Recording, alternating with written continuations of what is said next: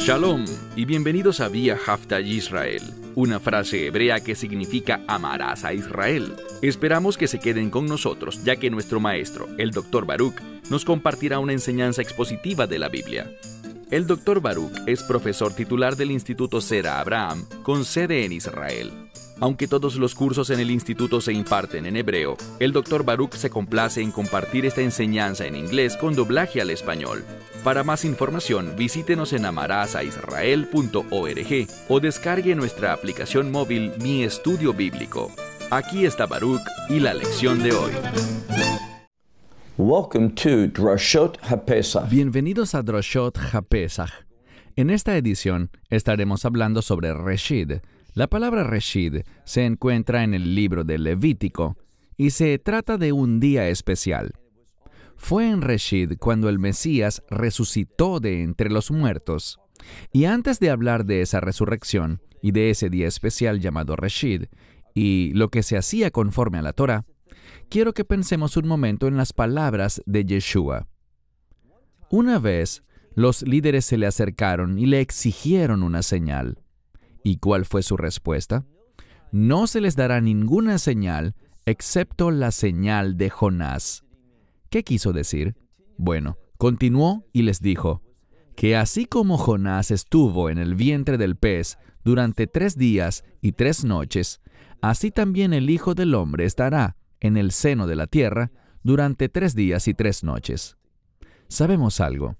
Si lees cuidadosamente el libro de Jonás, sí, su cuerpo fue tragado por ese gran pez, y su cuerpo estuvo en el vientre del pez durante 3 días y 3 noches.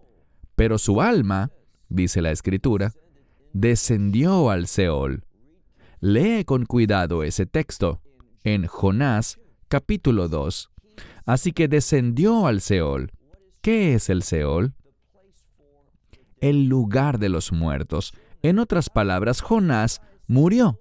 Cuando el Mesías dijo, no se les dará ninguna señal excepto la señal de Jonás, hablaba del hecho de que Jonás resucitó, así como él también resucitaría de entre los muertos. Lo que necesitamos recordar es que él lo hizo en un día especial. ¿Qué día? Reshid. ¿Qué dice la Biblia sobre este día especial llamado Reshid en hebreo? La palabra Reshid significa primero y puede entenderse como el primer día del conteo del Homer, y también el primero en cuanto a aquella ofrenda especial que se hacía durante la nueva cosecha. Sabemos que la Biblia dice que la resurrección ocurrió el primer día de la cosecha. ¿Y por qué eso es importante? Porque la gente que tenía cultivos, especialmente de trigo y de cebada, hacía algo muy importante en ese día, en Reshid, el primer día del conteo del Homer. Ellos iban y tomaban lo mejor de la cosecha. Durante el inicio de la cosecha, tomaban lo mejor de lo mejor y lo ofrecían al sacerdote. Él lo recibía como una ofrenda mecida. ¿Qué es una ofrenda mecida?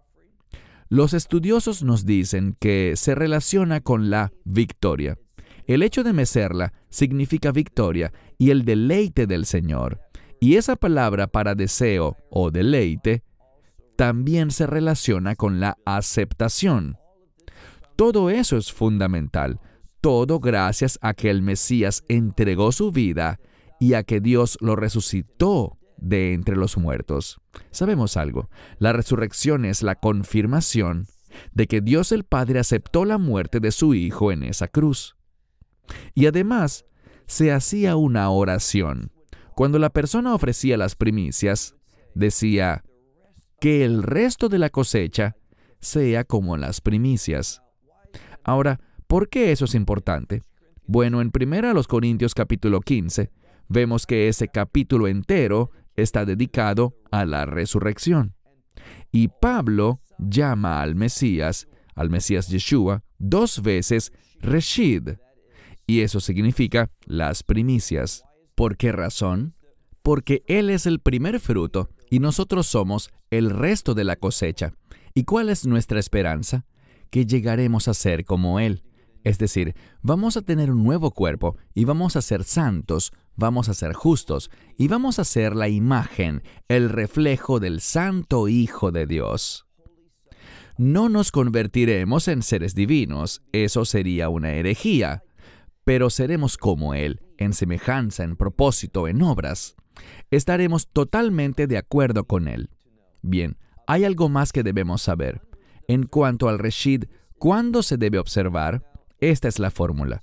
En el judaísmo actual, en todas las expresiones del judaísmo, siguen algo que no es bíblicamente correcto. ¿Qué es esto que hacen? Ellos esperan hasta el primer día de los panes sin levadura. Ahora, recuerden, la Pascua es el día 14 del primer mes, conocido como Nisan, en la Escritura.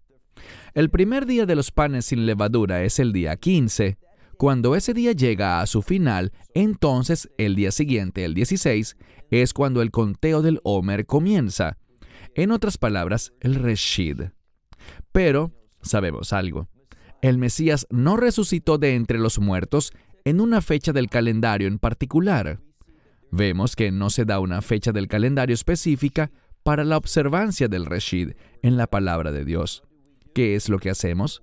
Vamos al primer día de los panes sin levadura y luego esperamos al Shabbat. Y entonces el día siguiente, es decir, el primer día de la semana, es cuando cumplimos el Reshid. Así que tenemos el primer día de los panes sin levadura, esperamos hasta el cierre del Shabbat y, por lo tanto, el día siguiente sería el Reshid, que al igual que el Shavuot, Pentecostés, siempre tiene que celebrarse el primer día de la semana. Son algunas verdades importantes sobre este día tan importante, llamado Reshid, el día en el que el Mesías Yeshua resucitó de entre los muertos. Y recuerden, todo esto se nos da dentro de un contexto bíblico de victoria. Solo tenemos victoria cuando creemos, no solo en la muerte del Mesías. ¿Qué dice Pablo en Romanos capítulo 10? Sí, es importante que confesemos con nuestra boca y creamos en el corazón, no solo que Él murió en la cruz, Él murió en la cruz y fue sepultado, sino también que Dios lo resucitó de entre los muertos, en ese Reshid, en ese primer día de la semana. Y nuestra gloria está en el hecho de que Dios nos amó de tal manera que envió a su precioso Hijo unigénito a este mundo. Y cuando estas mujeres, las mujeres son muy importantes en la Biblia, Dios las usó poderosamente. Cuando estas dos mujeres llegaron al sepulcro temprano ese primer día de la semana, ¿qué encontraron? Una tumba vacía. Permítanme concluir con esto. Seamos fieles, creamos en la palabra de Dios, y la razón por la que enfatizo esto es porque el Mesías les dijo a sus discípulos, no una, ni dos, sino 3 veces, que Él iba a Jerusalén para la Pascua, que moriría, que sería sepultado, pero que resucitaría al tercer día. Y, ¿sabes qué? Nadie lo creyó. Estas mujeres lo amaban mucho, pero no tenían fe en que Él resucitaría de entre los muertos. Confiemos en la palabra de Dios.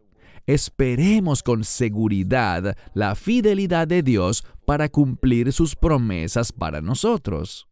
Él fue resucitado de entre los muertos y la resurrección debe transmitirnos un claro mensaje: el reino.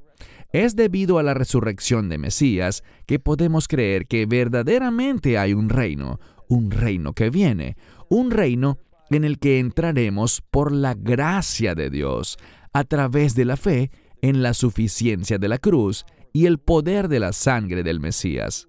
¿Y qué experimentaremos en el reino de Dios? Victoria. Y esa es la base de ese mensaje de resurrección. Producto de que Él fue resucitado de entre los muertos, ¿qué nos enseña Pablo en ese mismo capítulo 15 de 1 de Corintios? Que el pecado y la muerte no tienen victoria sobre nosotros. El pecado y la muerte han sido derrotados. ¿Qué dice Pablo? Oh muerte, ¿dónde está tu aguijón? Ya no tenemos que temer a la muerte porque tenemos una promesa. Seremos resucitados a una nueva vida, a una vida del reino, en la que experimentaremos el cumplimiento de las promesas de Dios. Nos apropiaremos de la voluntad de Dios para nosotros y nos gozaremos en nuestra salvación por siempre y siempre. A Dios sea la gloria. Él ha hecho grandes cosas y hará cosas aún mayores en el futuro. Cierro con esto. Shalom desde Israel. Shalom from Israel. Esperamos que te hayas edificado con el mensaje de hoy y lo compartas con otros. Te invitamos a seguir nuestros estudios cada semana por este canal y por el portal de YouTube de Amarás a Israel. También puedes descargar nuestra aplicación móvil gratuita, Mi Estudio Bíblico. Finalmente, para obtener más información sobre nosotros, visita nuestra web amarasaisrael.org, donde encontrarás otras conferencias de Baruch en audio, video y texto. Hasta el próximo programa. Que el Señor te bendiga en Yeshua HaMashiach, Jesús el Mesías, mientras caminas con Él. Shalom desde Israel.